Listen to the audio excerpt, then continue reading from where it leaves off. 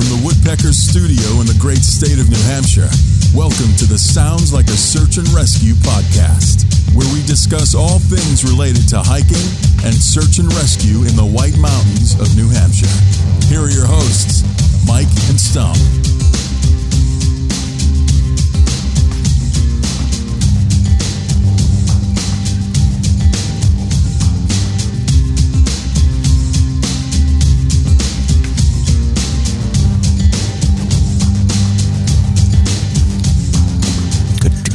Okay, Stomp, episode 95. We are almost coming up on a century here.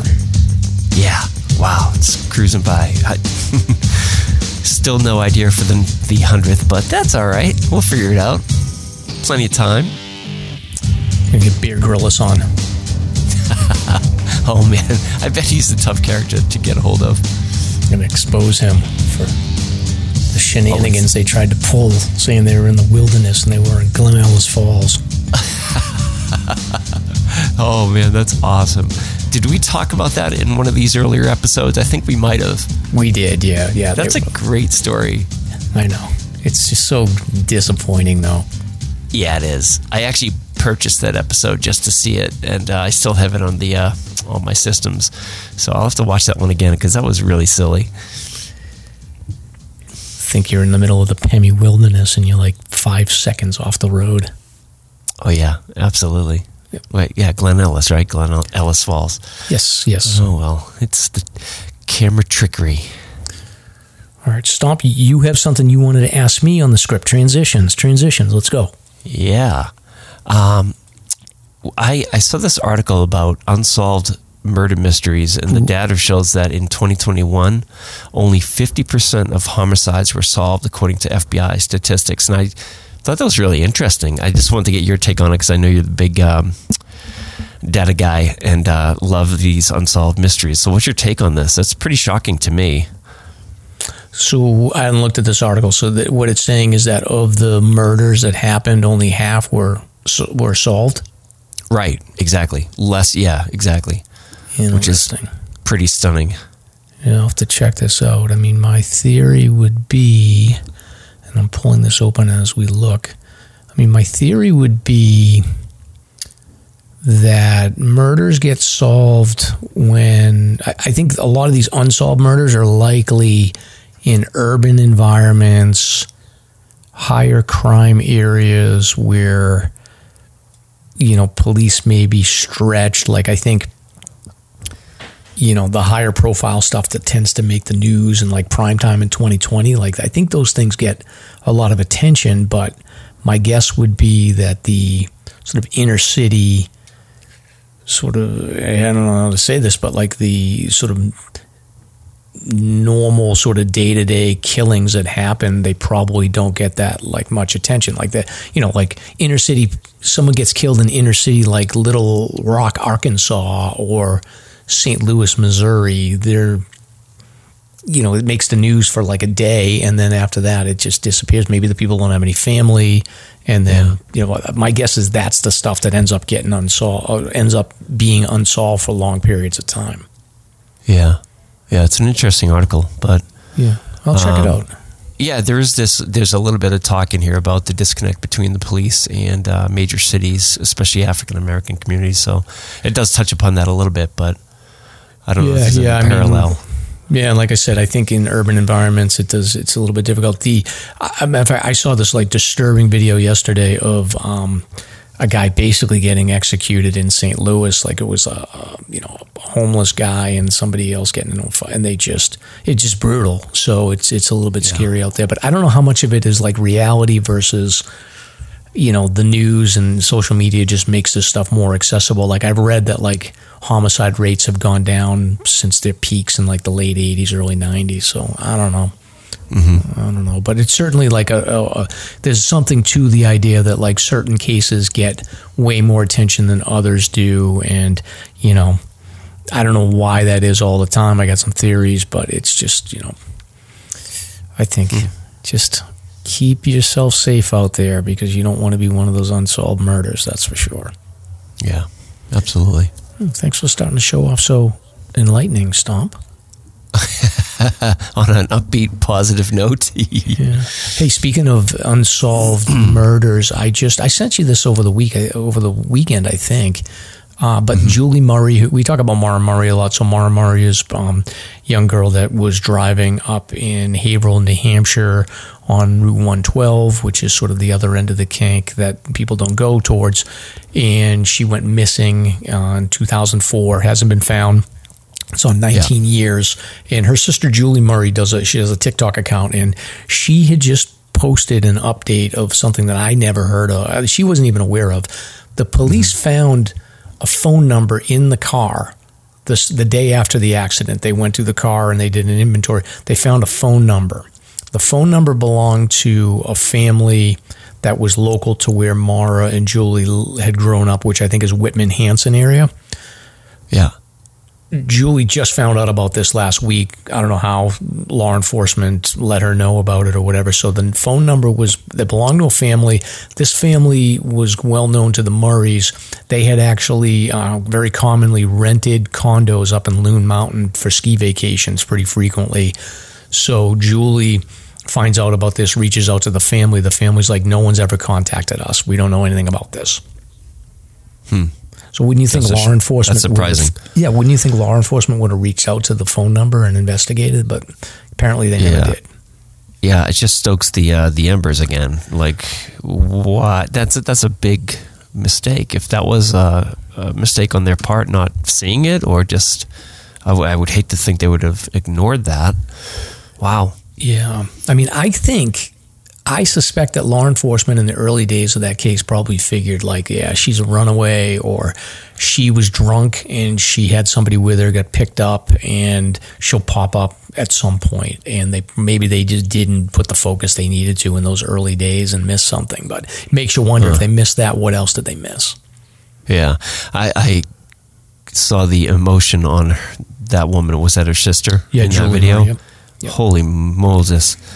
You could tell that they still live with this every single day, like it happened yesterday. Oh, yeah. The family's been through hell. And the father, Fred Murray, I mean, he was up there bushwhacking with friends, making, he's got some relationships locally where they were able to do some searches. And, he's a fellow hiker, and I've always felt bad because I think the early stages of Maura Murray, when the case blew up, a lot of people sort of pointed their fingers at him and the family as being involved in this, and they're clearly not. And it's just like, he's an older guy now, and he's a fellow hiker, so it just sort of breaks my heart that him and Julie just don't have any closure at this point. So, right. Anyway, this is very depressing, Stomp, so why don't we switch gears a little bit? I'm going to do the show intro again now, because we're going to talk about some cool stuff in this segment, and I want to add it to the intro. So, cool. Welcome to episode 95. This week, we revisit a topic that we covered way back in episode 3, the 52 with a view list. People often complain about crowds and their desire for more solitude on the trail.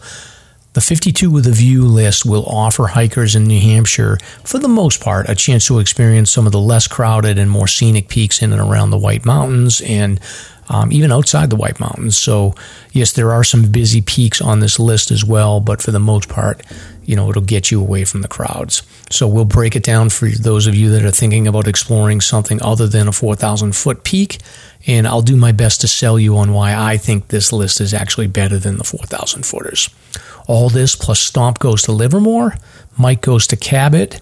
We got some beer talk, we've got some pop culture talk, we got snowmobile crashes, and we've even got some Bigfoot sightings in New Hampshire. So I'm Mike. And I'm Stomp. Let's get started. That's a good teaser, right? Oh, yeah, that's a good one. Speaking of Bigfoot, there's a new show on Netflix. Have you seen that? There's some new... Which one? I don't know. It's a brand new one. This woman is hunting down Bigfoot and whatever else. I just saw a brief little headline about it, but I was curious if you had seen it. No, I haven't seen it. Okay. I'll have to check it out, but I might as well I had this one set aside a little bit farther down, but I might as well just raise it up. So there was an article yesterday in the Conway Daily Sun. We may have to track this guy down, but let me see if I can pull it up here. Holy moly, is that, looking at that picture, he's holding a ceramic cast of a 1.5 foot long footprint. Huh. Yeah, it's interesting. So wow. So excuse my voice. I'm suffering from a sinus infection. Oh, no worries. So this gentleman, basically, he's a local in the area, and matter of fact, my free preview just disappeared on me, so I can't reference the article, but I'll do it off of memory. So local gentleman, he had recently done a talk about local Bigfoot sightings. So he is I guess he's involved with the biggest Bigfoot research organization in the country or in the world, and he's like their Mike. It sounds like he's like collects data. Yeah, it's a database. I do have access to the article if you need any help. Yeah, so he has a ton of data, and he did a presentation somewhere locally, and the news covered it. He went in at the end of the article. There's like a couple of different like sightings that he claims that are documented, that he claims happened in the New Hampshire area. And it's kind of funny, like they ask him, like, where did you get this info? And he's like, I can't disclose my sources. So I don't know, either he's either full of garbage, or maybe he just wants to protect somebody that's like, I don't want my name on this. But it's interesting. He said that there was a Bigfoot sighting at Redstone. So that's like an old quarry behind Walmart in North Conway. Okay. He said that there was supposedly hikers on Mount Tom that heard some rustling in the woods that sounded Sasquatchy. Sasquatchy. Yeah. Well, maybe it could be a moose. Adjective. Yeah. Sasquatchy. Sasquatchy. So, and then there's some other, I don't know what else. There's like a list down the bottom, Stomp, if you can see. Well, what's interesting is it says that the database that he's a part of goes back to the 1800s. So I wonder if you couldn't data mine that information and come up with some pointers as to where to look and where to, do some reconnaissance to find these creatures that supposedly are out there.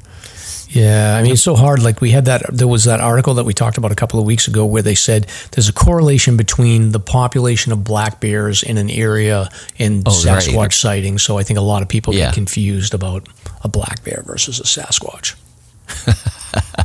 Yeah, that makes sense though to me, for sure. Yeah. So, but maybe we'll get this guy on. Well, is he a local? Yeah, he looks like he's local. Sandwich. Yeah. Tom Baker of Sandwich. Oh, yeah. Okay. Yeah. Wow, cool. He's a former fighter pilot, too, so he's not some kook. Yeah, no kidding. So, yeah, we'll add that to the ever-growing queue. Yeah. Not to say we wouldn't have a kook on. I'm happy to have some kook on.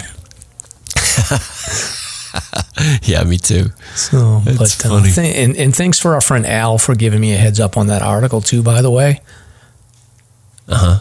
And I've actually got 2 more things that Al had sent over that I'm going to use right now. So, Stump, do you play video games at all? Have we ever talked about that? I had my heyday back in like the 90s and 2000s, and I'm sort of burnt out on it, to be honest with you. But I was a big gamer, like all the Steam stuff, Half-Life and Portal, things of that nature. But not anymore. I just find them too stressful, to be very honest with you. Yeah. See, I was always a big like Nintendo guy when I was growing up, and then we had Sega in college, and then when I moved to Boston and lived with my friends, we were PlayStation. Yeah. And then when I got married, I got into like Civ 3 and like Age of Empires. I like those world building games. Oh, yeah. And then when the kids were little, I got the Wii. And I didn't really do other than just the Wii, and now I've got Nintendo Switch. So I do a little bit. I do FIFA a little bit, and mostly like I go back into the Nintendo 64 games on my Switch. But Al had sent us a couple of video games that are hiking related, which I thought was pretty cool. Oh, that's neat. Yeah, and I think the first one, Stomp, this one may motivate you to get out of your retirement slump on Steam. So the name of this game is The Missing Hiker. It's a video game on Steam. Okay. I still have my Steam account. Yeah, it's called Missing Hiker, and it is a short indie horror game where your brother Ethan went missing while hiking, and then you need to find him. And it definitely has like the preview has a very like The Last of Us, Walking Dead type of vibe to it. Gas stations at night, hiking at night with a headlamp, looking at tents, driving in a car to a trailhead. So it looks pretty solid, and it's got a good rating on Steam. Huh, yeah, will do. That's awesome. I have been looking for some games. Yeah, I'll add that to the show notes and people can check it out. And then the other one that Al had sent over, and this one's more sort of educational, is there's a NorthshoreRescue.com, which is, I don't know where this is involved, but it looks like a search and rescue team. And they put together a interactive experience that was funded by the Ricks Family Foundation, Methanex with support from Talon Helicopters. And basically what it is survive your own adventure interactive experience. And it's a click by click. So it says this interactive experience features scenarios that some players may find uncomfortable, blah, blah, blah. So it's all about sort of like search and rescue missions and stuff. So it seems pretty interesting. Huh. That's awesome. Yeah. So it looks like it's like they'll give a summary of information. Then you have to do some sort of like interactive pieces and then maybe answer some questions and make some decisions on where to go. Okay. So choose your own adventure. Very nice. Have you seen the Mount Everest hike games that are out there? No. They're pretty neat looking too. Just do a quick search for them and they'll pop right up. You know, they're three-dimensional as if you're looking at Google Earth or something similar, and you can more or less just hike your way up as if you were trying to make your way to Everest with all the different base camps and things. But there's all kinds of neat stuff coming out. Yeah, I'll check that out too. Very well, Stomp. So car break-ins hit WMUR. You said that they were like a week late, so you picked up some later articles about it? Yes. Well, I just saw it on WMUR. I'm like, wow, why a week late? So I was just actually proud that we had captured that story so early. And, I think we're starting to do that quite a bit lately, actually. And granted, we're always on social media and things like that and ripping around some of these forums and whatnot, digging up in news. But yeah, Slasher was ahead of the curve on that one. Any more news on that, by the way? How was the last weekend or was it my car stories? Survived. I was on Cabot and my car survived. But I think, unfortunately, the last time we had this situation, like it was on the Kank, it was over the summer. And it was like it would go quiet for a couple of weeks and then it would pick up again. So my guess is that they had success this time around. They're going to try it again. So I think anybody listening, like just do yourself a favor, keep your car unlocked. Don't have any valuables in there. Even if you've got, like, I know Lynn was talking about how she has like the sort of a lock device around her. I wouldn't even mess around with that stuff at this point. Like I was thinking about it. I think that it's better to just not leave anything valuable in there and just get them frustrated and hopefully they'll go away. Yeah, it's a crapshoot. Yeah. Who knows what these people are thinking, but yeah. That was actually part of my reasoning for my hike this last weekend. I parked right down on 302. I did, the car's right there on the highway, so I felt a little safer doing that. But yeah, you can never tell. Yeah, Stomp made a nice reel on his hike. We'll talk about the specific hike later on in the show, but he made a video of Livermore, which we've talked about in the past, which is an abandoned ghost town that used to be a big booming logging town with a train station and mansions and a whole population of people. So as you make your way up Sawyer River, Livermore is past the summer parking lot there. So did you make that video yourself? No, that was actually Lynn Sweezy she did the editing. I gave her some guidance and I had recorded just the snippets and I had sort of an idea of what I wanted to get out there to everybody. But she did a phenomenal job and I think it really captured the heart of it in a very brief, succinct video, which is not easy. I mean, the whole magic with the reel is that they're so brief, but they're right on the point, Yeah. I'd love to do more of these. And we will. So many things to talk about. Was it surreal standing there, like in the, because you were by yourself, it's like wintertime, it's very quiet, all the sounds kind of cushioned. Is it just weird thinking that like that used to be a bustling logging town? It's incredible. When you look at the old black and white images, it was a fairly large town. And to have it whittled down to just this little parcel, I mean, I didn't have time and it was pretty cold, so I wanted to explore, but I'm sure you could find other foundations in and around that area. But it's amazing. It really is. It's strange to think about what happened there, and the people that live there, the pictures of the children playing, and it's amazing. The diesel engine, not diesel, but the coal-fired trains that were coming up and down. It's amazing. And now it's nothing. Let's dive into some White Mountains history, shall we? Yeah, it's crazy. And you know what's really wild about it is I think about the family that started it. So the Saunders family started it. So the patriarch is this guy, Daniel Saunders. Yeah. This guy, he founded Lawrence, Massachusetts. So Lowell was the first textile mill town. So they basically said, like, okay, you got to set up by a water so you've got power. And, they set up Lowell as sort of like the textile mill, which started the Industrial Revolution. Then they went upriver and they were like, well, we learned some lessons from Lowell. Let's really optimize the way that we can do these textile mill towns. And they just basically took, it was like 5 guys that were in Boston. They got investors and they just built Lawrence as an optimized textile mill. And this guy, Daniel Saunders, was like one of the founders. They built a dam. They got all the water rights that they needed all the way up to like Lake Winnipesaukee, and then built this textile mill. And then he goes on, he has 2 sons. He ends up going up north. So he's a textile baron. And then he goes up north. I think his son, his namesake was Daniel Saunders. He married, I think the lady's name was Mary Livermore. So that was how they decided to name the town Livermore. The younger son had married somebody from, I think it's the Norcross family. They were already lumber barons up in, I think, the Grafton area. So they sort of showed the Saunders how to get the rights to logging for the Swift River, the Saco, and the Sawyer River drainages.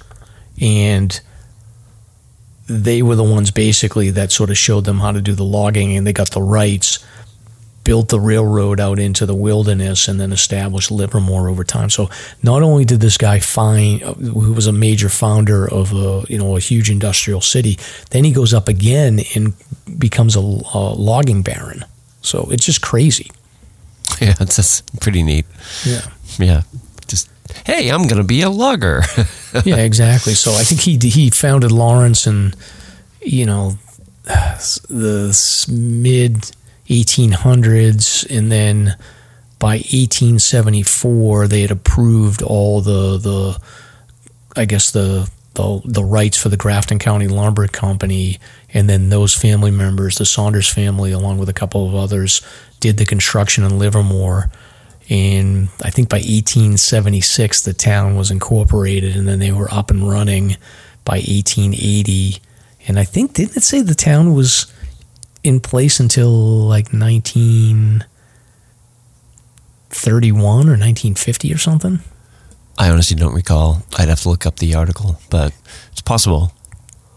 Yeah, it's crazy that they were able to achieve that. But now it's a tough location there, I would think, because you're kind of in the middle of, even like Twin Mountain in that area is not very populated, but like Conway and Bartlett obviously have a pretty good population, but they're just a little too far out, I think, to be viable.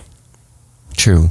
Yeah, and the geography is a little tough. I do mention that in the reel. Like, you're literally on it's like a gorge. I mean, the foundation is probably, the base of the gorge is maybe 100 yards wide. I mean, it's not the most hospitable area to make a town safely, I suppose.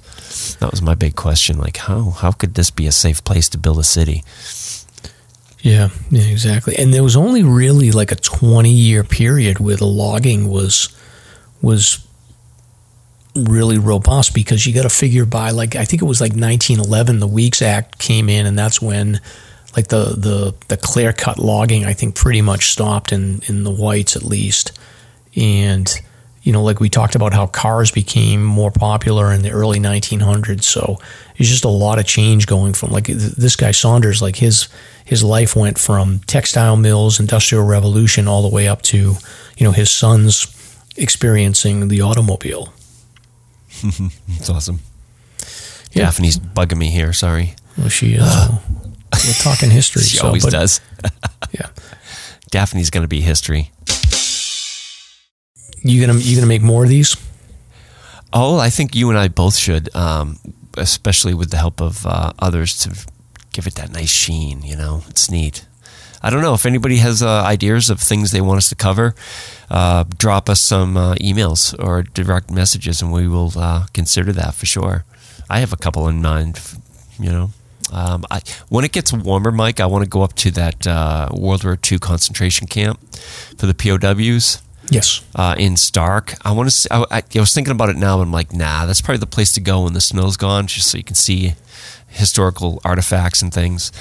But yeah, I would do that, because I want to get back up to Nash Stream and hike Sugarloaf again. That was one, and we're going to talk about the 52 with the views. That was one of two peaks that I hiked with the 52 with the views that I didn't get a good view. So I would like to definitely do that, go up there and visit Stark, and then get up to Nash Stream and hike Sugarloaf again. Yeah. Oh, that sounds good. Yeah, we could tackle that. Yeah. Anyway, the last thing on this, the comments on that reel were funny. Everybody commented, very cool, when they saw the reel. Like, it became a joke amongst all the commenters. It was great. I tried not to say that for like at least the last 50 episodes, but maybe I've slipped. I don't know. It's stuck. Maybe the bingers are the ones that were commenting, but yeah. Could be. Very cool. Very cool. Very cool. Do you ever get nervous when you're doing these videos and you're talking that, like, someone's going to walk up and you're going to feel weird? Yeah, like Sasquatch. No, it wasn't too bad. Or just like another person, like, you know. You know what I'm more concerned about is having my out of breath, shortness of breath coming through on the video. So before I even press record, I'll try to get my breath and cool it and just make sure I'm cool and collected. I'm the worst with that, because I try to take like videos, you know, scenic videos, and I don't talk, but I am definitely like, you know, because you're going uphill. Oh, you know what? Yeah, exactly. But the other thing is getting facts wrong, or like details. When you rewatch videos, you say stupid things. Like there's one point in there where I say span versus bridge, but what I meant was it was a span for walking because it was so narrow, but it was not a bridge for driving. That's what I meant. So it's like you hear the, like, after the fact, the quarterbacking, like, oh, I should have said that differently. But anyway. Well, speaking of breathing heavily, the Mount Washington Road Race Lottery. So I guess it's March 2nd. So is that tomorrow? Tomorrow. So we're recording Tuesday night. Tomorrow is the big day. We'll lose $100 in registry fees, whether you're in or not, and we'll find out. Yeah, apparently. Well, wait a minute. So if you're registered, just so that people are clear, if you don't get in, then they don't charge your card. So are you sure about that? Yes. All right, because I remember prior years where I'm pretty certain they took $100, win or lose, but that would be nice. Yeah, no, they don't charge if you're not in, if you don't get in. Okay, well, fingers crossed. You're in, right? Registry wise? I registered, yeah. Yep. Yeah, good. All right, let's touch base tomorrow and see what happens. Okay. Oh, by the way, so what happens if you do get in? That's my big question. Are you going to go on your chicken diet? Yeah. You see this treadmill behind me?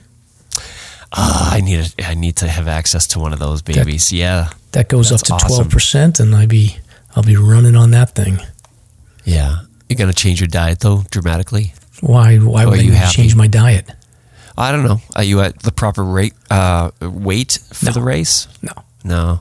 I go my chicken and rice diet. Oh yeah, that'll work. I'm thinking I want to come in around 2 hours if I get in, and that's even like a fast walk. I calculated if I'm going 3 miles an hour, that's a good 6 miles, 2 hours. If I can boost it on the flats or the relative flats, I can get up to 4 and come in around 2 again like I used to. What's your plan for that? Any expectation? I don't know. I think my best time was 1 hour and 37 minutes. And wow, that's great.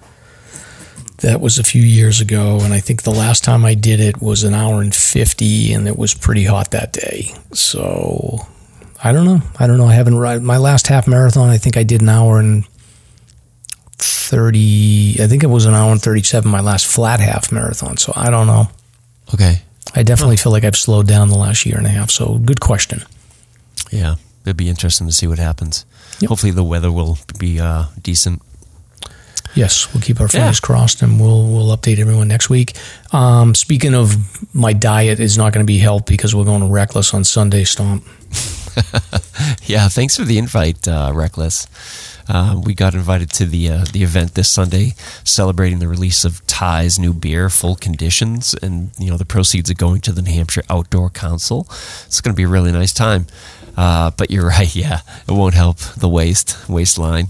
I guess the plan is 1 o'clock they're hiking Willard, and they're having people at the top with just as a safety measure, and then sometime around 4ish or so, people will start gathering at the Pint House, and there'll be a Q&A with Mike and myself and Ty. So that's pretty neat. I was really impressed that they invited us, and I appreciate it.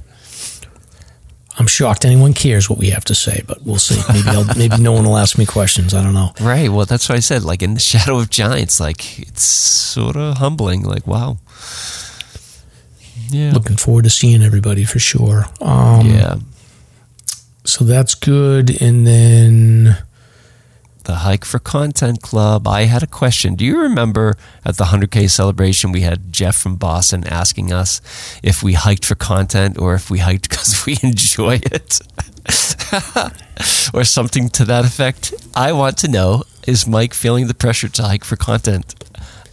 Or is he enjoying it? It's a funny question. Yeah, that's a good question. Yeah, no, I'm hiking because I like to hike. Like, I'm not... Yeah. I've always been like that, at least for the past 5-6 years or so. I think what's helped me right now is I'm pursuing a list. So I care more about like completing the list than I do like, I got to get out there for content. But it's good to have stories to talk about on the show, of course. Oh, absolutely. But, yeah. For me, it's more like, yeah, it's more about like, oh crap, I've committed to finishing this list. And even though like I know it doesn't matter if I finish the winter 4,000 footer this winter or next winter, like I see the progress, and I guess I'm a goal-oriented person, so it's nice to sort of check off my spreadsheet every week to say like, I got one more. Yeah. That's really the pressure that I feel. Yeah, I gotcha. Yeah, my main motivator is I feel like, with search and rescue, that type of thing, I feel like you get rusty if you don't get out there and you lose your fancy footwork. You know what I mean? So that was what drove me to get out and bushwhack this weekend, because I'm like, I want to get out, and bushwhacking is a whole different balance structure when you're out there. So for me, it's just like sort of keeping those muscles and the muscle memory fresh and not getting rusty sitting around doing other activities. Occasionally I will think like, I got to get out and do something for the show, but for the most part it's because I enjoy it and don't want to get rusty.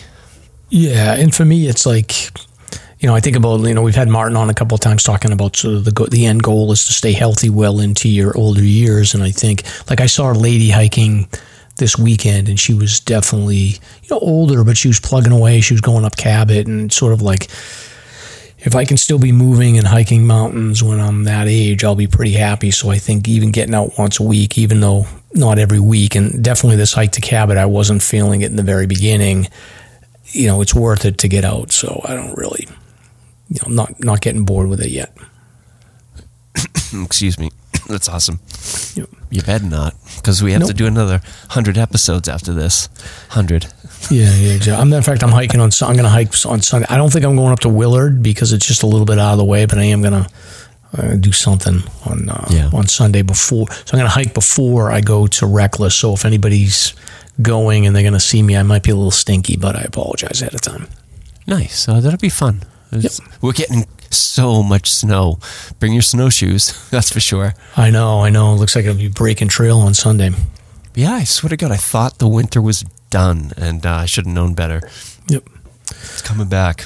All right, stop. Next subject here, you got snowmobile tension. What's going on?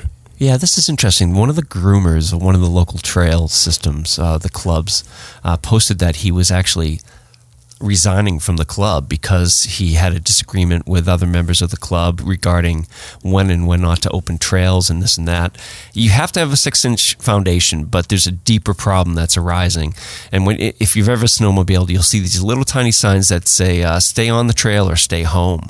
And what's happening is a lot of the trails in this trail system are on private land, and if the foundation's too shallow, you're destroying private property. And what's happening is a lot of the private landowners are getting pissed, and this is becoming a huge problem, and it could really impact the snow trail system here in the state. So stay on the trail is what I can tell you. I just wanted to bring it up because it's important to me. I love snowmobiling, and I just don't want to see people ruining it for everybody else, and that's really a reality now. So you got to cool it and follow the rules. A very interesting story. It is interesting, Stomp, but I just don't have time to invest in another hobby drama. Like, I just had too much drama going on in the hiking community. I can't worry about the drama going on in the snowmobile community. I get it. It's interesting, but like, I just can't invest. Oh, sure.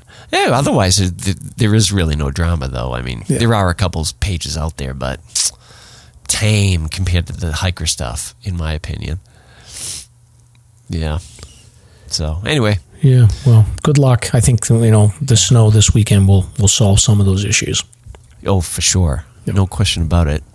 And apparently there was another earthquake, 1.5 up in North Woodstock. So they're becoming a little more frequent. Something to keep an eye out for. Big one's coming. Yeah, I don't know what's the story with that, but yeah, interesting. Who knows? Who And, knows? Hey, we made it to the pop culture talk, and we're under an hour. We're like at what, 35, 40 minutes? Yeah, we may have to skip some of this stuff, but let's. Absolutely. Let's start with the Golden Gators Award for next week.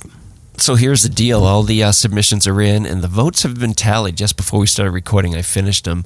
So next week's show will be the Golden Gator Awards, and make sure you dress up in your tuxedo and pop the champagne, and we'll go through what you guys selected as your favorite or the best of the White Mountain hiking community. It's that simple. So it's going to be a lot of fun. We had 48 categories, to match the 48 peaks, and some of the results are really, some of them are surprising, some of them aren't, and some of them are actually really hilarious. So you're going to have a really good time, and we're going to make it a great show. Beyond that, I mean, what's happening in pop culture? Cocaine Bear was a hit. Did you see this yet? Or I have not seen it, but apparently it slayed the box office. So that's interesting news. I do not intend to see it. It's ridiculous to me. Are you going to see it? Yeah, I think I'll see it. Like, I like these.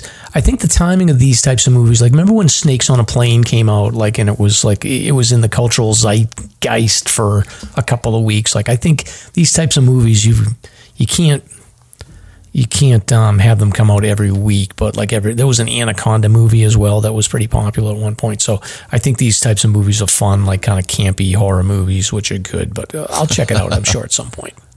Yeah. Interesting. And then as for the Lord of the Rings, I mean, apparently Warner Brothers is planning on doing a film or a series of films. And of course, everybody rolled their eyes, the Lord of the Rings fans, particularly after the effort that Amazon went after with this. What was the name of it? I didn't even watch it. It was just not my cup of tea.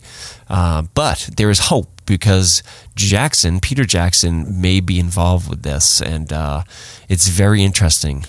to me, because Amazon is in a rough place right now due to the reception of that series, the last one, and Warner Brothers is probably looking to stick it to Amazon, in my opinion. Yeah, I don't know. I mean, I actually started coming around to the Rings of Power, which is the Amazon series. I kind of came around towards the end once the first couple episodes were rough. Yeah. But I don't know what they're doing. Are they going to remake Lord of the Rings? Are they remaking The Hobbit? Are they going to do something with the Silmarillion? I don't know what the plan is. Yeah. All the above, actually. Yeah, even keeping it present time, like just right after the ring is destroyed. So there's all kinds of talk about potential storylines. Silmarillion would be tough, but hey, more power to you. If you get the right crew making it, then it's all the difference. So we'll see. Yeah, I don't know. Lord of the Rings, the first, both of those trilogies were excellent. So I don't see them trying to redo those in a successful way that's going to be better than what they already did. But maybe they could surprise us. I don't know. Yeah, who knows? We shall see. But that's when you say Peter Jackson, my ears perk up for sure. So we'll see. Yes, we have our first sponsor for the show, Vaucluse Gear. Back sweat sucks in all types of weather and hikes. Not only is it uncomfortable, sweat is a risk factor, causing your core temperature to fluctuate if it doesn't evaporate off your back. Check out Vaucluse's Cool Dry Backpack Airflow Frame, a backpack accessory that installs in your favorite pack, size 18 liters to 65 liters, and creates an airflow gap between you and your pack. Whether you're in hot or cold temperatures, even if you have a pack with a curved frame, the Cool Dry frame is a real game changer when it comes to airflow. Visit VaucluseGear.com to order a Cool Dry frame today. You can get your stickers at Ski Fanatics and Spinners in Andover, Mass, off of Dascombe Road. Don't forget, if you're interested in advertising with us, we have a whole bunch of packages you can look into. Just send us an email at slasherpodcast.com. And I want to say thanks to EMS and Reckless for being such great supporters over the last many months of the podcast. And, of course, the listeners as well who keep on donating. For whatever reason, Mike, they're donating, which is super cool. This is great. Ty Gagney actually donated 10, and he just gave us a nice comment and gave out a little shout out to the Reckless event for this Sunday. So thank you, Ty. Super cool. Again, in the shadows of giants. So, and then we had another donation, Outdoor Adventures with Huck, who donated 3. So thank you guys. Thank you, John, very much. He's a good dude. Oh yeah. Yeah. Oh, you guys are friends? That's cool. Well, he was on a hike with us, Stomp. He was one of the guys on the hike. John. Oh, yeah, that's right, because he mentioned the hike. Yep. That's right. Let's see. We have another donation here, since you already did the intro. Not a donation, a sponsor. CS Instant Coffee. Zero waste instant coffee that comes in compostable packets, perfect for the trail and home. Each packet makes about 20 ounces of coffee, so you can take one of them on an overnight trip, and it makes 2 pretty good-sized cups of coffee. Put it in your backpack, find some hot water, and you're good to go. Learn more by going to our show notes or Google CS Instant Coffee at csinstant.coffee. The through hikers are leaving Springer Mountain. They should be all using CS Coffee when they head out. But the bubble is starting to move forward. I think they said, so I saw 67 or 68 people checked in at Springer on yesterday, I believe. Wow. So they're starting to flow. And usually between like this week and the next 2 weeks is where you get the biggest volume of people starting, and then you'll have some people. You'll have pretty good volume up until middle of April. Yeah. Huh. Well, then they'll be up in the White Mountains probably, July. Yeah. Oh, speaking of long trails, I do hear rumors that Cheswick is planning another crazy adventure, so I can't reveal it at the moment, but word is it's going to be even bigger. Oh boy, cool. Yeah, I'm exhausted thinking about it. No kidding, it's amazing. All right, Stomp, what are you drinking tonight? Do you have any beer? Are you drinking any beer, Mike? I got water tonight, and I'll explain why in a moment. Hello? Oh. Mike just disappeared. he might have been Sasquatched. I don't quite know what happened. I bet he pulled out his USB cord. Or he was abducted by Exit 33 UFO people. Or, what else could happen? Or Russian bots hacked the server and shut us down. That was weird. Very weird, Stomp. Had a little blip there. So what are you drinking? Just a little cranberry juice. I'm sick. I have a little sinus infection, so I'm taking it easy with that stuff. So you have to carry the weight here. What you got? I have nothing. I'm drinking water. Wow. Couple of stiffs, Mrs. Mike bought beer, but she didn't get an IPA. She got Allagash White, and I had one the other night, and I didn't really like it. So I interesting. don't have any beer besides that. Huh. Yeah. Oh boy, I'm telling you, if we get into this race, beer is history for a couple months. Yeah, true. Anywho. That is true.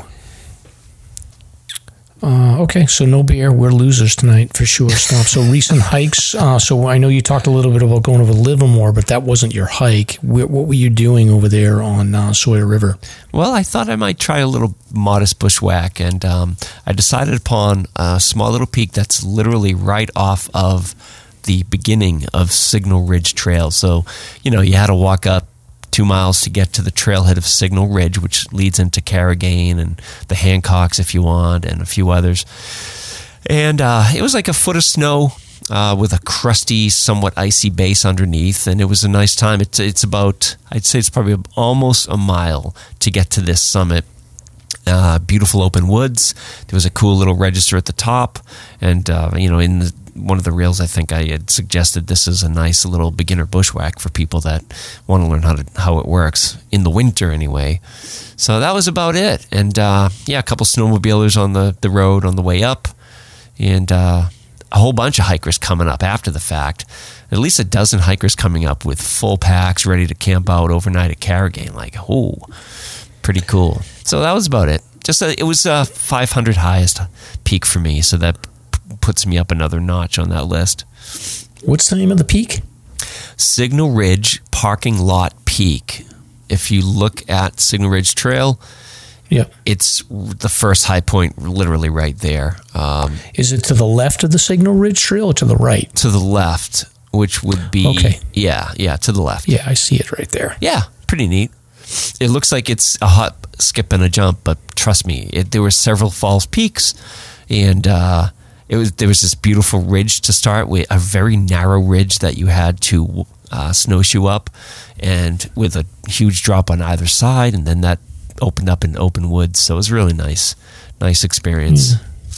Interesting. Yeah, I'm sharing my screen here, Stomp, so I can see the peak right here. Yeah. Yeah, that's very good. That's exactly it. Yep. Yeah, it looks like a perfect little small mountain. Yeah, and many of them are on the 500 highest list. It's based on that 200-foot prominence. If a summit has 200 feet, it's on the list. So now you made it awesome. up. You made it up way north. I went way north, long drive. Was snowing a little bit as I got there, but it was Mount Cabot. So I went up to York Pond. Mm-hmm. So I had to go through. I went up 16. I went through Pinkham Notch and then Gorham and Berlin and up to Jericho, and then you get right past Jericho and it's the next turn down. Yeah, and then you got to go down about 6 or 8 miles. So gotcha. half the challenge there is to drive. Oh, sure. So, I went, and I when I did the hike, I wasn't sure. I made the decision at the summit whether I was going to go around and hit the bulge in the Horn and come out Unknown Pond, because it's really only not even a mile difference, I think, between the out and back and doing the full loop. Yeah. So was it broken? But I'll get to it in a minute. But it's a pretty good. I mean, for those that haven't hiked Mount Cabot, the normal approach is you take I think it's Bunnell Notch Trail, I think is the name of it, and then it takes you out to the back of Cabot. But it's sort of an up and down ascent off the side of the mountain where you go across a couple of different drainages, and then you hit the backside, the Kilkenny Ridge Trail, and then you go basically up the backside of Cabot, and then when you get there's a little cabin there. So they redid I guess they made some repairs to the cabin. Couldn't really tell. It looked the same as it's always looked. Okay, I'll take your word for it. Yeah, a creepy place. But it was anyway. Yeah, it's a little creepy. There's four like beds there that you can stay on if you want. But I honestly it would take a lot for me to stay in there. I would much rather tent or hammock even in the winter. But you got to go past that little cabin. There wasn't any views. I got some good views on the Bunnell Rock. There was some good views, but nothing when I got up to the cabin, and then went over to the summit, and then I was looking at the trail, and it was like one set of snowshoes had come that way the day before. Yeah. So it would have been like the trail was broken, but like only one set of snowshoes going one direction. So it was kind of like, I would still be breaking trail from the perspective of it wasn't a clean trail, and I just was like, I don't really want to get myself in a situation where it's going to take me an hour to go a mile because I'm breaking trail. Right. So I ended up just doing it out and back because the trail was really well broken down when I was heading up there, but it was just past the summit, heading to the loop was just not looking great. Huh. And this is part of your winter quest. This is the winter 4,000 footer list, so this is number 41. Ooh, for me. Time's ticking. So time is ticking. I've got Cannon and Owl's Head left as sort of one-offs. Mm-hmm.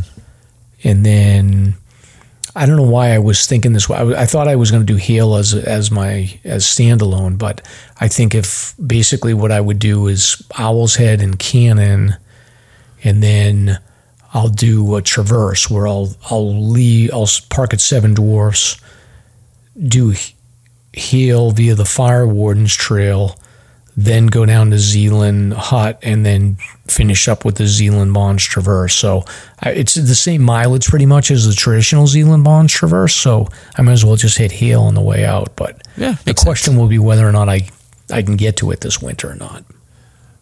Yeah, I hope you pull it off. That'd be great. You going to do it with me? Yeah, sure. Yeah. You want to go to Owl's Head with me? Oh, yeah. I would do that in a heartbeat. I love it out there. I love the remoteness of it. It's great. Yeah. All right. Well, I'll let you know. I mean, that's the question is on Sunday. Like, I've got to decide. Like, I was thinking about maybe going out to Owl's Head and then coming back and then going to Reckless, but it's going to be a long day. Yeah, it sure will be. Now, how was the temperature? Because it was 14 degrees when I hit parking lot peak. It was pretty cold. I was moving. Yeah, it was like 1 degree, I think, when I got there. Wow. And then big difference. I was in. Yeah, my legs were a little cold actually on the beginning of the hike, and then I had on my fleece layer and my soft shell. I took the soft shell off. I just had my fleece layer on the whole time. There you go. Which wasn't bad. And then I took my gloves off after 2 miles. I don't think I put them back on. Right. Isn't that funny how it can be so cold and you stripping down and nothing? Yeah. It was interesting. Didn't see too many people. Saw one lady coming up, and then I saw a couple up top. And then as I was coming down, I saw an older couple. And then I did see Mike Maciel. Do you know him? I think works for Redline Guiding. He was there. Huh. Joanne Hall, and then this gentleman by the name of Tom, who is doing the single season winter 4,000 footers. Yeah. I think he's over 70. So I just said hi to them. I didn't know who they were at first, and then they reached out to me afterwards and said hi. So I'm nice. Just chatting on trail. Yeah. And that's one of the categories on the Golden Gators. What's your favorite thing to say to other hikers passing you on trail? But you will find out next week.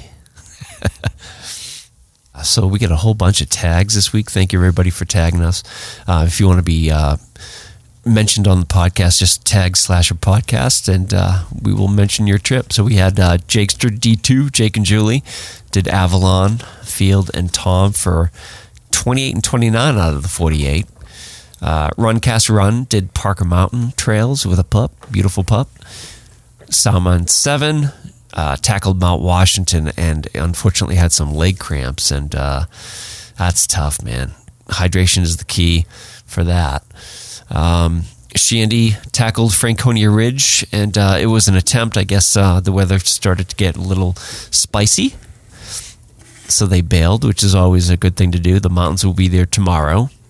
Yes. SS Skinner 519 tackled Moosilauke, and we have Full Strength Coffee and the Veterans on the 48 tackled Mount Washington with, I believe it was Redline, if I remember correctly, in very cold temps and blustery conditions.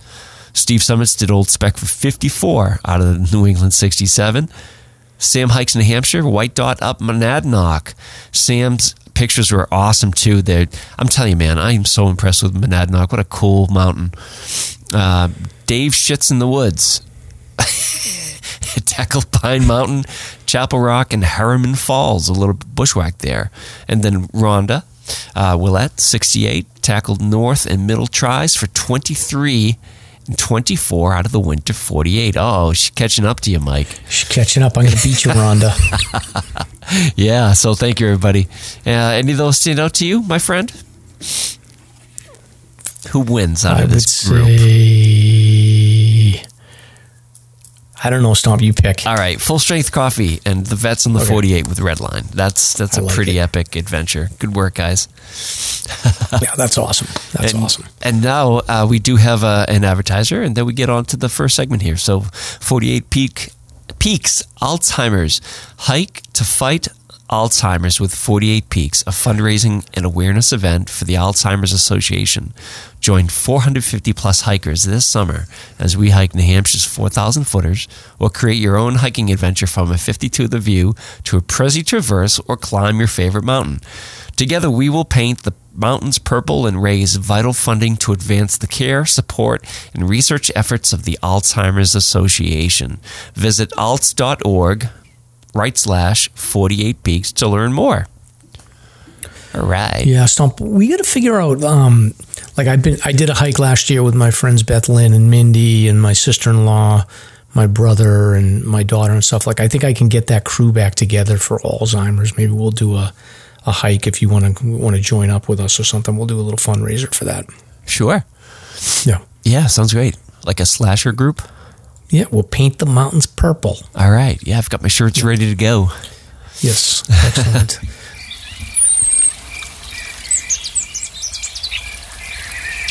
Slasher's hiking topic of the week. All right, so slasher topic of the week. Here it is. The 52 with a View. So we covered this in, I think, episode 3. So I just basically wanted to do a do-over on this one to try to maybe do a better job than we did in the original episode, because I think we were a little rough. It's crazy how those episodes, by the way, Stomp, I looked at the scripts, and it was literally written out exactly what we were going to say, and we would read it word for word. Exactly. I know. It's so crazy. Oh, boy. And that didn't even help me too much. I mean, I was terrible. You had half a clue, but man, that was rough. Very stressful. Rough. They were. Anyway, so 52 with a View, it's a complimentary list that's typically pursued by people who have completed the 48 4,000 footer list, or those who look to hike a slightly easier mountain with, guaranteed views. So that's sort of the prerequisite, is that they are under 4,000 feet, located in New Hampshire.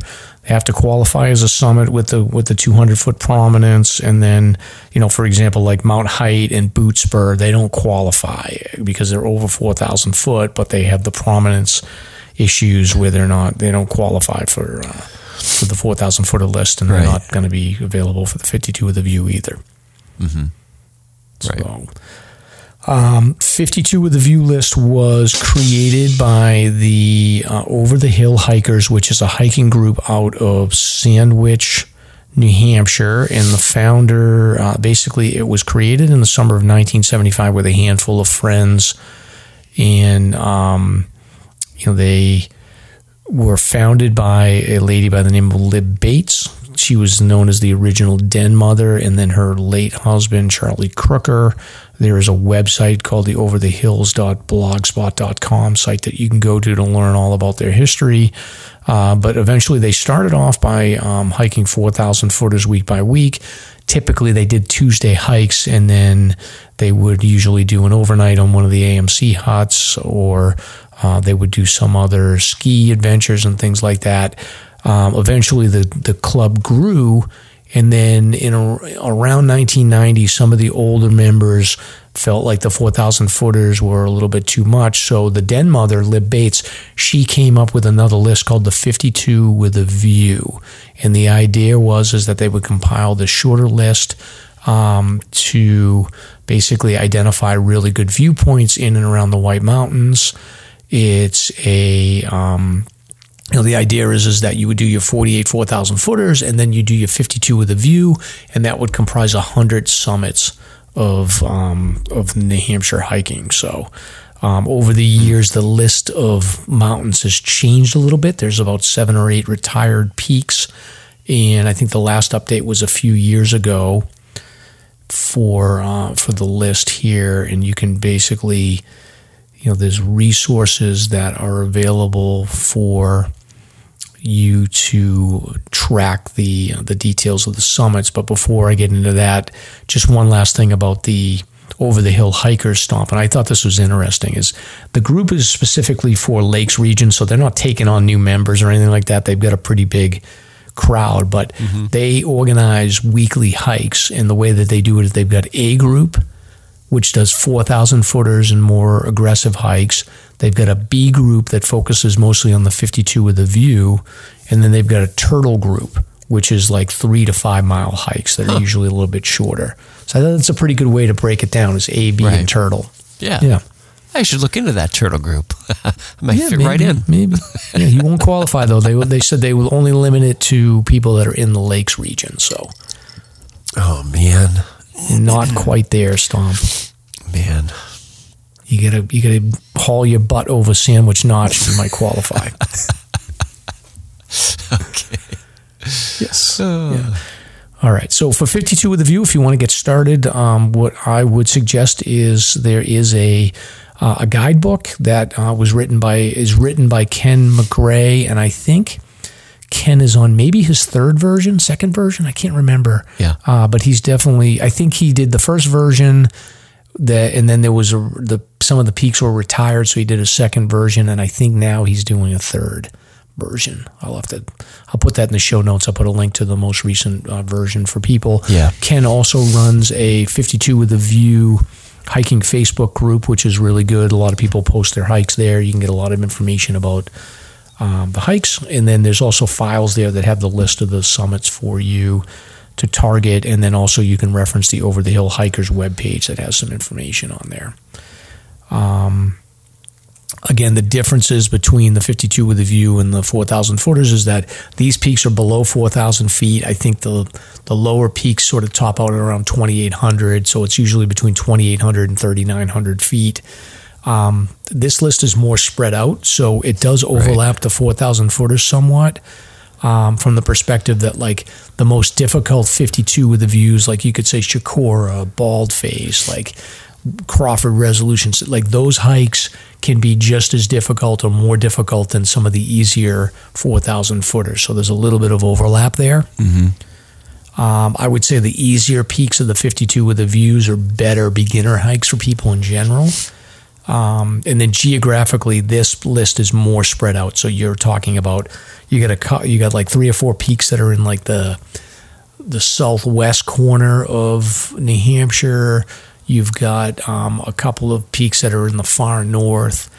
So it just tends to be more spread out. And then the other thing about this list is that the 4,000 footers, there's more opportunity, I think, for you to cluster summits into single hikes. Like you can do the Twins Galehead Traverse, or you can do, Franconia Ridge, or you can do a Presidential Traverse. Like the opportunities to do that in the 52 with a view list are not as frequent. Like there's a few that cluster together, but for the most part, you're going to do like maybe 2-3 peaks a couple of times, and then after that, it's like a lot of one-offs that you got to do. Sure. Yeah, this is a good example of the clusters over here. You could conceivably do Welch Dickey and then head up north and do Mount Pemmy, or maybe the Sugarloaf, Middle Sugarloaf. I mean, this is fairly close. Yeah, and I'm thinking from the perspective of like not having to drive and split it up in 2 days. Like I'm just in the 4,000 footers. I feel like there's a lot of those where you can string together multiple peaks and do things like that. Like even like the Carters you could do, but there's not that many in the 52 with the views. There's a few that I'll talk about, but for the most part, they tend to be more spread out. So with that stomp, I would say what I wanted to do next was to kind of go through very quickly all the summits on the 52 with the views and just sort of highlight the ones that you can string together. And then if you want to give your perspective on any of these, just let me know. Sure. I'm going to do rapid fire though, okay? All right, yeah, you got it. All right, so the highest peak is Sandwich Dome, and then Sandwich Dome would typically be put together with Jennings Peak, right? Which is about 1.5 miles away. Correct. That area that's right by Stomp's backyard there. And the thing about Sandwich Dome is that the view is kind of going away a little bit, but that's a nice area, right, Stomp? Oh, it's beautiful. Yeah, and that's a challenge. Yep. Yeah, that's a challenging hike. Next on the list, and these are by elevation, by the way, is Mount Star King, which is the summit that you would hit right on the way to the Wambach summit. And Star King actually has a better view than Wambach, although they both have pretty good views. You got to go past the summit of Wambach a little bit.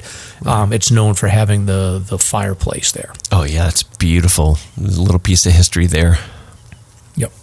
Yeah, that's the other thing about there's a lot of these 52 with the views, you can pair them up with a 4,000 footer. Speaking of that, the next one is Mount Webster, which is right in Crawford Notch, and then typically people will pair that together with Mount Jackson. So you can get a 4,000 footer and a 52 with a view. Next is the Horn, which is typically paired together with Mount Cabot in the far north. Sure. Great access from Unknown Pond, just south of Stark.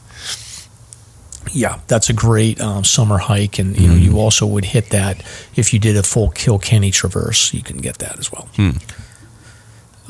Shelburne Moriah Mountain, which is off of Rattle River, so up in Gorham in that area there. Yeah. Take Rattle River, and then if you want to pair that together with Mount Moriah, you certainly can. It's not really a traverse. It's like out and back, and then another out and back with Moriah, kind of like a T. You wanted to do that, but I think Shelburne Moriah is something that I think it's a mountain that people sleep on and they don't realize how amazing the views are there. Next up is the Sugarloaf in the far north. So this is Nash Stream. I talked about this one. This was one that I did that I didn't get a good view, but if you want to play up in Nash Stream for a weekend, you can hike the Percy Peaks as well, which we'll talk about later on in this list. But it's a Sugarloaf's it's like an old logging road that you hike up, so it's not really even a trail, with an old tower foundation at the top and an iron cast furnace up there. Some neat stuff. Yeah, I was socked in when I got up there. I don't remember that hike that well, but it's an interesting hike. The next one here, and I'll talk about this whole region here. So North Baldface, so the Baldface Loop. And essentially, when you hike the Bald Faces, you can do any combination between Bald Faces, which is 2 peaks, and then you've got Eagle Crag and then Eastman Mountain. So there's 4 peaks there in that Evans Notch area that you can do them all in one hike, or you can do them split up. I think I did the Bald Face Loop, went back and did Eagle Crag separately, and then did Eastman Mountain separately. So take your pick. Yeah. Next up is Mount Success. So Mount Success is one of the farther north peaks. What's the name of that road that it's off of? I can't remember now. Oh, Success Pond Road. Yes, correct. Yeah. Yep. And this hike is known for having a plane crash site that plane crash in 1950s, I think. So you can go down below the summit and explore the wreckage. Yeah, and it's the southern aspect of that range that you did last summer, right? Yeah, that's part of the Grafton Notch and Mahoosic Notch Traverse. Beautiful up there. It's remote, not too many hikers. It's awesome. Great views Gorgeous. into Maine. Yeah, it really is. Yeah. And on Success, there is a plane crash if you're interested in scoping it out. Yes. Yep. Next up is Mount Martha, Cherry Mountain. Stomp Me and you had done that hike previously. That's a great hike. I think what stands out to me for that is like when you get to the summit, it is a straight shot down Crawford Notch to view down into the Presidentials, and it's pretty fascinating to see that view. Yeah, great stuff. Yep. Next, you've got Mount Chicora and Middle Sister. So these are peaks that are pretty close to each other. You can pair them up if you want, or you can do them separately. I prefer to do this going up Carter Ledge and then heading over to Middle Sister and then looping back down from the summit of Chicora down Piper, or any other way you want to get down is always a fun hike. Next is Mount Stairs. So I typically will pair Crawford, Resolution, and Stairs together. These are three peaks that are pretty close to each other. You can access this via the Davis Path, which is off of 302, very close to Sawyer River Road where you were on Carrigan Stump. Yes. Yep. Next is Mount Avalon, which is typically paired with 4,000 footers, Willie, Tom, and Field. I did that one a few weeks ago. Avalon is brutal. It's a 500-foot climb from the trail split, and it's like straight up. It's like probably a 500-600-foot climb in less than a half a mile. It's amazing. Yeah. There's another one, Mount Tremont, which is sort of the same thing. It's like a very steep climb that comes at the end. It's just really a butt kicker. So. Then we've got the Percy Peaks, which is, like I said, off a Nash Stream Road way in the far north. And then another one in the far north, Magalloway Mountain. So this is a pass like Pittsfield. Have you been? Way out there. Pittsburgh. Have you been there before? No, not that far. The furthest I've gone is the Sugarloaf that you had mentioned. Okay, yeah. Yeah. So this is like if you go probably another 20 miles north, Magalloway's up that way, I think. And the tricky part about Magalloway is it's like a dirt road and a logging road, and it's kind of sketchy. You don't know if your car's always going to make it. So if you get a small car, I wouldn't recommend it. Take a four-wheel drive. And then it's another one of these hikes where it's really like it's not a trail. It's just like a logging road. Right. And cool fire tower up top. Yeah, I have to get up there. It's just such a hike sometimes, driving. Yeah, no doubt. And then next one on the list here, we're getting down to like 3,200 feet of elevation, is Kearsarge North, which even though it's 3,200 feet of elevation, like that's not an easy hike. Now, is this the one with the... This is the fire tower. In Chatham, correct? No, this is the Conway one. Okay, because there's one in Chatham that's listed as well. We'll get to that. Oh, okay, I see. I always mix those two up. Yeah, this is Kearsarge North. Remember we did that hike, early morning hike, and we caught the undercast, and that was a tough hike. That's a good challenge. Yeah. Next up is Smarts Mountain. So Smarts Mountain is over by the Dartmouth Skiway over in western New Hampshire. So its closest peak so this is on the Appalachian Trail. So before hikers on the Appalachian Trail, they get through Hanover, and Smarts Mountain has a fire tower on it. It's got a little hut there, and then you get over there, and you can also go through Mount Cube as well. So that's an interesting area that doesn't get as much travel. Yeah, I love Cube. I've never been there. I just love the name.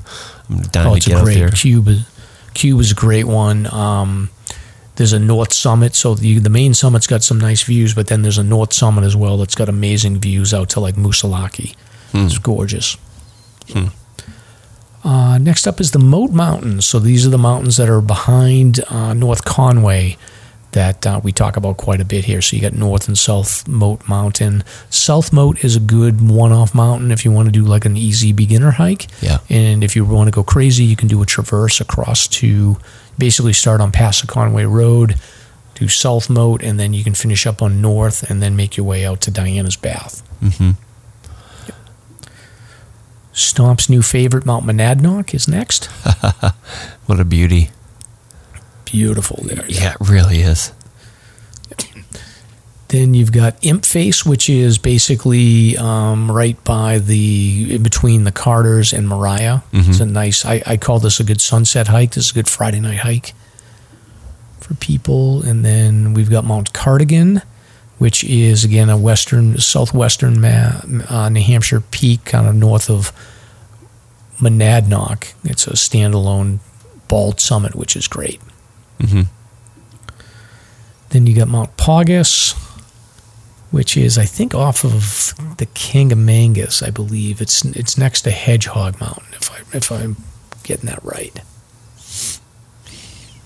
Then Stomp, we've got Mount Parker, which is a hike that we did in the snow. We didn't get any views, but that's off of that's in Bartlett. That's a nice one. I still enjoyed that. That was a nice day. Yep. And then we got a couple in the Ossipee Range. We've got Mount Shaw, and then we have Mount Roberts, and then Mount Israel. Yes. Which, Israel's Squaw Range, but Shaw and Roberts are Ossipee Range, and then there's another summit there called Black Snout that I tell people to do. Yeah. Oh, yeah. It's beautiful. Yep. One of the more unique hikes on this list is Rogers Ledge, which is off of the Kilkenny Ridge. So this is up past Jericho State Park and even past York Pond. It's in what's called South Pond, so you head up by Percy Peak and Stark in that area there to get to the trailhead. Nobby's Ledge. Yes, Nobby's Ledge. And then the rest of these Stomp are all what I call beginner hikes that, there's probably about 15 of them, starting with that Kearsarge South, which is a nice Friday night. I call all these good Friday night hikes if you want to just kill a few hours. But you've got Mount Kearsarge, which is down south, which has a nice fire tower you can go check out. Stinson Mountain, which is over in Wentworth in that area there. Right. Mount Willard, which everybody knows about. That's a great beginner hike. There's Black Mountain, which is in Benton. That's one of my favorites. Me and Mrs. Stomp, it's amazing. Chippewa Trail. Yes. Yep. And they have the lime kilns there. Oh, yeah. Talk about history. Those things are amazing. Yes. Yeah, they are. Potash Mountain, which I think... Oh, you know what? I think I got them mixed up. Paugus is the one that is over by Whiteface, Passaconaway, and then Potash is the one that's next to Hedgehog. So I apologize for that. Gotcha. Table Mountain is off of Bear Notch Road. Then you got Blueberry Mountain, Welsh Dickey, Mount Hayes, Hedgehog, Middle Sugarloaf, Pine Mountain and Gorham, and then Morgan Percival. So they're all good beginner hikes. Some of them are a little bit more challenging than others, but it's quite a list. I mean, if you're somebody that complains about crowds, use this list, and you'll hit some crowds like Chicora, Monadnock, Cardigan. You'll hit a few of them, but for the most part, you won't see anybody. Yeah, for sure. Yeah. And then retired peak Stomp. So there's a couple of these that are retired. There's Black Mountain in Jackson. There's Carr Mountain. Oh, yes. Hibbard. Carr. Yeah. You've been there. I've never been there. Oh, it's phenomenal. I think about it often. It's a really unique place. Not great for views, but it's like a very odd structure up there with old fire tower foundations and whatnot. It's awesome. Is that the one on the south of the Kinsmans? It is, and the quickest reference would be Three Ponds, Ellsworth, Kinneos, the Kinneo Range, Hubbard Experimental Forest. So it's in that ballpark. Okay. If you were going north on 25, you pass Stinson Mountain and then Rattlesnake. It's right in that area. Super cool. Okay. All right. Yeah, and then Hibbard and Square Ledge are two peaks that are over in that same area by Paugus that I spent a lot of time there this fall and winter in that particular area. So it's still, they have some views there. So they're not ideal, but it's definitely worth exploring that area. Iron Mountain in Jackson. I haven't been on that mountain, but I've heard that they've done some trail work there and that it's really nice. And then Mount Wolf, and then the West Royce and the Evans Notch is another one I was on this summer, which is really nice. Yeah. So cool. Love the 52 with a view, Stomp. Oh, it's great stuff. Great stuff. And I say that I like it better than the 4,000 footers personally. It's less crowds. I think that it spreads you out a little bit more. It doesn't get repetitious, and it gives you a good variety. For sure. No question about it. Out of that list, Black Mountain does hold a special place for me. It's a really nice hike. Very steep from the Chippewa side, but the gorgeous tall pines that surround you, and then it breaks out into open ledges, and you get this view of Tunnel Brook and Moosilauke, which is mind-blowing. It's amazing. Yeah. Neat area. I mean, those ledges just go on forever on Black Mountain. It seems like you can spend all day there and just, I eat lunch for like an hour up there, just relaxing. Yeah, it's a really neat area. One of my faves, but they're all special. They are. It's fun going through this list and thinking through, like, I'm just thinking about the amount of undercasts that I saw on this list too, like between Mount Cube, Kearsarge North, I hit some stuff on Mount Shaw one day. The Bald Faces, Welsh Dickey, there's some amazing views on there. Chicora, I've been up Monadnock.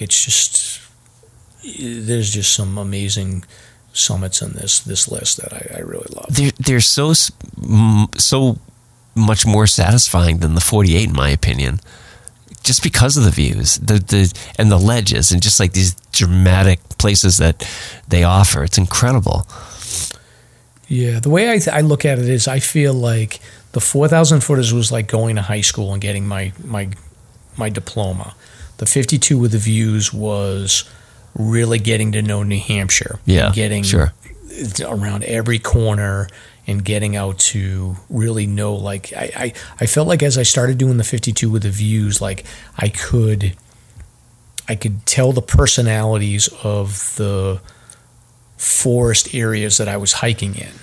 And you'd start to get to know and be like, oh yeah, this is the vibe that this forest has versus another forest. Like, you go up to the Moats and you're like, okay, they've got a Pacific Northwest vibe.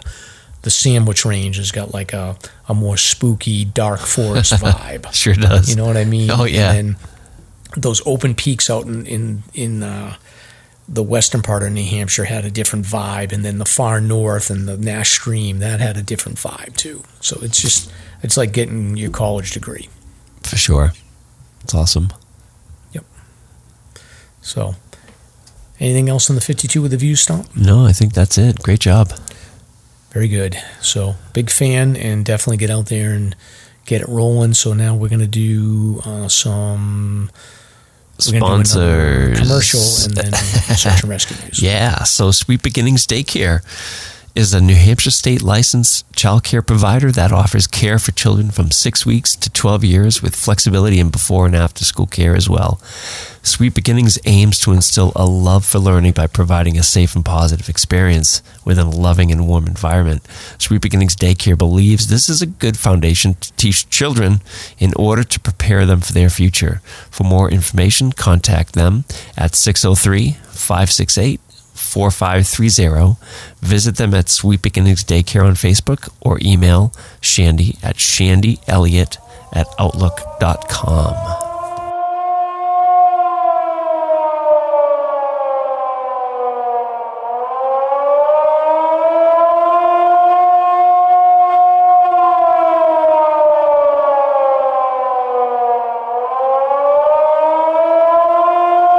Very good. Very good. So, search and rescue news, Stomp? Yeah, we have a really uplifting story to start the section off with. So, yeah, I see this here. So we're gonna go. Yeah, we're going worldwide on this one. So there was this is amazing. I actually kind of forgot about this, but there was a earthquake in Syria and Turkey, right? Yeah. I think the number's up to 50,000 people that died. Unbelievable. But this is a miracle. Crazy. So this story is uplifting. So there is a video circulating. Hundreds of people witnessed a rescue in person in Besnay, a town in the Harem district on the Turkish border. Yeah. And essentially what this was volunteers from the Syrian Civil Defense pulling out Mustafa El-Sayed, his wife Dua, and their 3 children, Miriam, Zuhair, and Elaf. Yeah. So in the video, the air is filled with people yelling and cheering. They're very excited. The El-Sayeds lived on the first floor of a 4-story apartment complex that had 170 units housing more than 700 people. Incredible. Yeah, so it must have been a pretty big apartment building. So when this quake struck at like 4 a.m, the father and mother were jolted awake. They got up to bed to check on their kids sleeping in the adjacent room, and within 30 seconds, the building collapsed and plunged them into darkness. Incredible. So the husband was shouting for his wife. She answered him. They both started screaming, and they were able to call out for their 5-year-old son, and then they were able to identify the rest of the kids there, and I guess they spent 40 hours under the rubble, trapped beneath the concrete and steel. I guess they said that the experience was like they were inside a coffin. So the wife and children would sleep and wake up, but the whole time I stayed conscious, trying to hear any sound of people above us. Oh my God. I can't imagine that. It's so terrifying. It's a miracle. It really is. What a great story. And I'm sure there are many other stories like that. He says he couldn't move his legs, but his arms were free. Mm-hmm. So, horrifying. Unbelievable. So, uplifting story. Yeah, thank God they found them. So, I didn't want to think about what they experienced for 40 hours, though. Yeah, no kidding. Unbelievable. Yeah. Brutal. Okay, so the next one here is a sad story. It's a Massachusetts-related hiker here that was hiking in Arches National Park. 71-year-old gentleman from Massachusetts who was with his wife and son, and unfortunately he collapsed and later died while at the park. I don't know if he was hiking or if he was just sort of visiting one of the more accessible areas, but first responders arrived on scene and performed CPR before the man was pronounced dead. So again, we talked about this a little bit a couple episodes ago, but I think that keeping an eye on your sort of medical situation, not to say that this guy wasn't, but, proactive cardiology assessments, I think, are always a good thing to do just to avoid this. But, not a lot of detail on this one, but just a sad story. Yeah. Yep. All right, Stomp. And then this next one here is... Rescuers ask climbers not to rely on Google Maps after a hiker narrowly escapes death on Lake District. So, good advice for sure. I don't think Google Maps is precise enough to be used in the wilderness. Yeah, I don't know. I'm trying to figure out where this is. So this is Cumbria Lake District? Where is this? Cumbria. That's a good question. Hold on, it might be over in the UK. Oh, no, I don't know. It's the Lake District. Let me click on that for a second. It is from the UK Independent. Yeah, northwest England. Yeah, there we go. Okay, very good. So I just wanted to make sure I had the right area here. So we're in northwest England. A guy calls for help at 6:30 on Monday after getting into difficulty on the ridge between Scaffold Pike and Great End. So it wasn't until 2:30 the next day, and he was hypothermic, having spent the night in close to freezing temperatures. He had foot and knee injuries and was subsequently treated at a local hospital. So the Wasdale Mountain Rescue Team was alerted to the man after receiving a call from the local police. They were able to contact him despite his weak phone signal and told him to stay where he was to shelter from the wind. They initiated a search. but they weren't able to find him at the location where they made contact, and they were using rescue dogs from Keswick Mountain Rescue and Cockermouth, and they all came up to the hill in the early hours of Tuesday. They resumed the search first thing in the morning, and they added more rescue teams. So this is a big operation. I can see some pictures here, and this looks sort of like reminiscent of the Whites. These mountains must be so ancient, Stomp, because they look just like the Whites, actually. It's incredible, yeah. It's so intimidating. Like you're waiting to see a troll come walking through the fog. I know. It looks like a total of 9 rescue teams, 5 search dogs, and 2 drones were involved in this. It was misty, wet weather, which made it very challenging, but they were able to find this guy. Yeah. And it's interesting. They say, we rarely comment on a rescue, but in this case, we would say he was very, very fortunate to have survived. We also have to say that Google Maps on smartphones are not suitable for navigating on the hills. They lack detail, and they won't work with a flat battery. There's no substitute for a map and compass and being able to use them. They can save one's life. So the search and rescue team was not happy. Yeah. Words to live by. Super cool. That was my point when we started this one. There's just no detail on Google Maps in my experience. I mean, they're great for driving, but don't take them in the woods. Yeah. Yeah, agreed. Yeah. All right, Stomp. So next one here is 3 people died on a Washington mountain on February 20th after the lead climber accidentally triggered an avalanche. Yeah. The group were attempting to climb Kolchak Peak, which has an elevation of 8,700 feet. Tri-staters. 6 people were attempting to summit when the accident happened. 4 of the group were caught in the avalanche. 3 sadly died, but the 4th, a 56-year-old man from New York, sustained only minor injuries and was able to hike back to base camp. That must have been a long hike. Oh, yeah. Yeah. So according to the sheriff's office, the victims were a 60-year-old woman from New York, a 66-year-old man from New Jersey, and a 53-year-old man from Connecticut. So search and rescue operation was launched, but the teams were unable to proceed due to adverse weather conditions. Mm-hmm. So they had to respond to the lake-driven part of the way by a ATV unit. They reached base camp around 1:30. They were able to determine avalanche conditions were too hazardous to continue to the deceased climbers, so they escorted the surviving climbers back.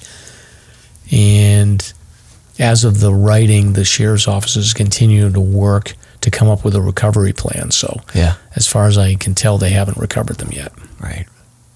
Yeah. Which is sad. So that must have been a long trip back to New York for that guy. Oh yeah, that's terrible. Are you seeing this crazy video embedded in this story? I don't know if this is current, but apparently a snowboarder was caught in an avalanche on Mount Washington. I'm trying to see if it's a current video. It says skier involved in avalanche on Mount Washington, blah, blah, blah. You see that? Yeah, I've seen this video before. I think it's an older one. Okay, interesting. I just thought, I'm like, oh, that's interesting. Huh. All right. Yeah. Interesting. Yeah, very interesting. So the next one here, and the last story we have here is Maine fire warden finds missing Topsham women. Oh, I saw this story. It's a great story. It's like a Thelma and Louise deal, right? Yeah, well, we don't really hear about the Maine wardens too much, and they are always out there active. And this is we talk about being prepared with stuff in your car just in case you run into trouble, and this could have been really bad for these people. Yeah, these 2 women were on social media, and there was a be on the lookout announcement for them for a couple of days. So I think that they were mentally impaired older folks that had sort of walked away from whether it was a group home or something. I don't know the deal, but they were on the lookout for them, and they ended up like basically stranded down a road and snowed in. Yeah. So, but you're right. They didn't. If they didn't get found, it could have been really bad. Well, yeah, because you have the details. They spent the night in the car with no heat, with temperatures dropping to around minus 15 degrees. Yeah, that could have been scary. Yeah, that could have been bad. So they were out of gas. Wow. Hey, another miracle. So we're full of miracles and happiness this week, right, Mike?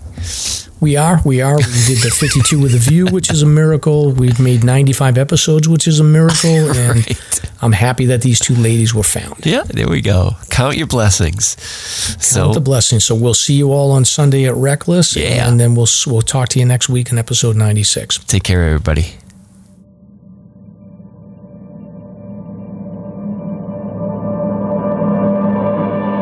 Thank you for listening.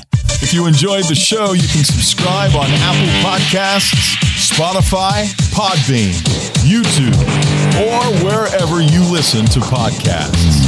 If you want to learn more about the topics covered in today's show, please check out the show notes and safety information at slasherpodcast.com. That's SLASR podcast.com. You can also follow the show on Facebook and Instagram. We hope you'll join us next week for another great show. Until then, on behalf of Mike and Stomp, get out there and crush some mega peaks. Now covered in scratches, blisters, and bug bites, Chris Staff wanted to complete his most challenging day hike ever. Fish and Game officers say the hiker from Florida activated an emergency beacon yesterday morning. He was hiking along the Appalachian Trail when the weather started to get worse. Officials say the snow was piled up to 3 feet in some spots, and there was a wind chill of -1 degree. And there's 3 words to describe this race. Do we all know what they are? Holy One Hill! Lieutenant James Nealon, New Hampshire Fish and Game. Lieutenant, thanks for being with us today. Thanks for having me. What are some of the most common mistakes you see people make when they're heading out on the trails to hike here in New Hampshire? It seems to me the most common is being unprepared. And I think if they just simply visited hikesafe.com and got a list of the 10 essential items and had those in their packs, they probably would have no need to ever call us at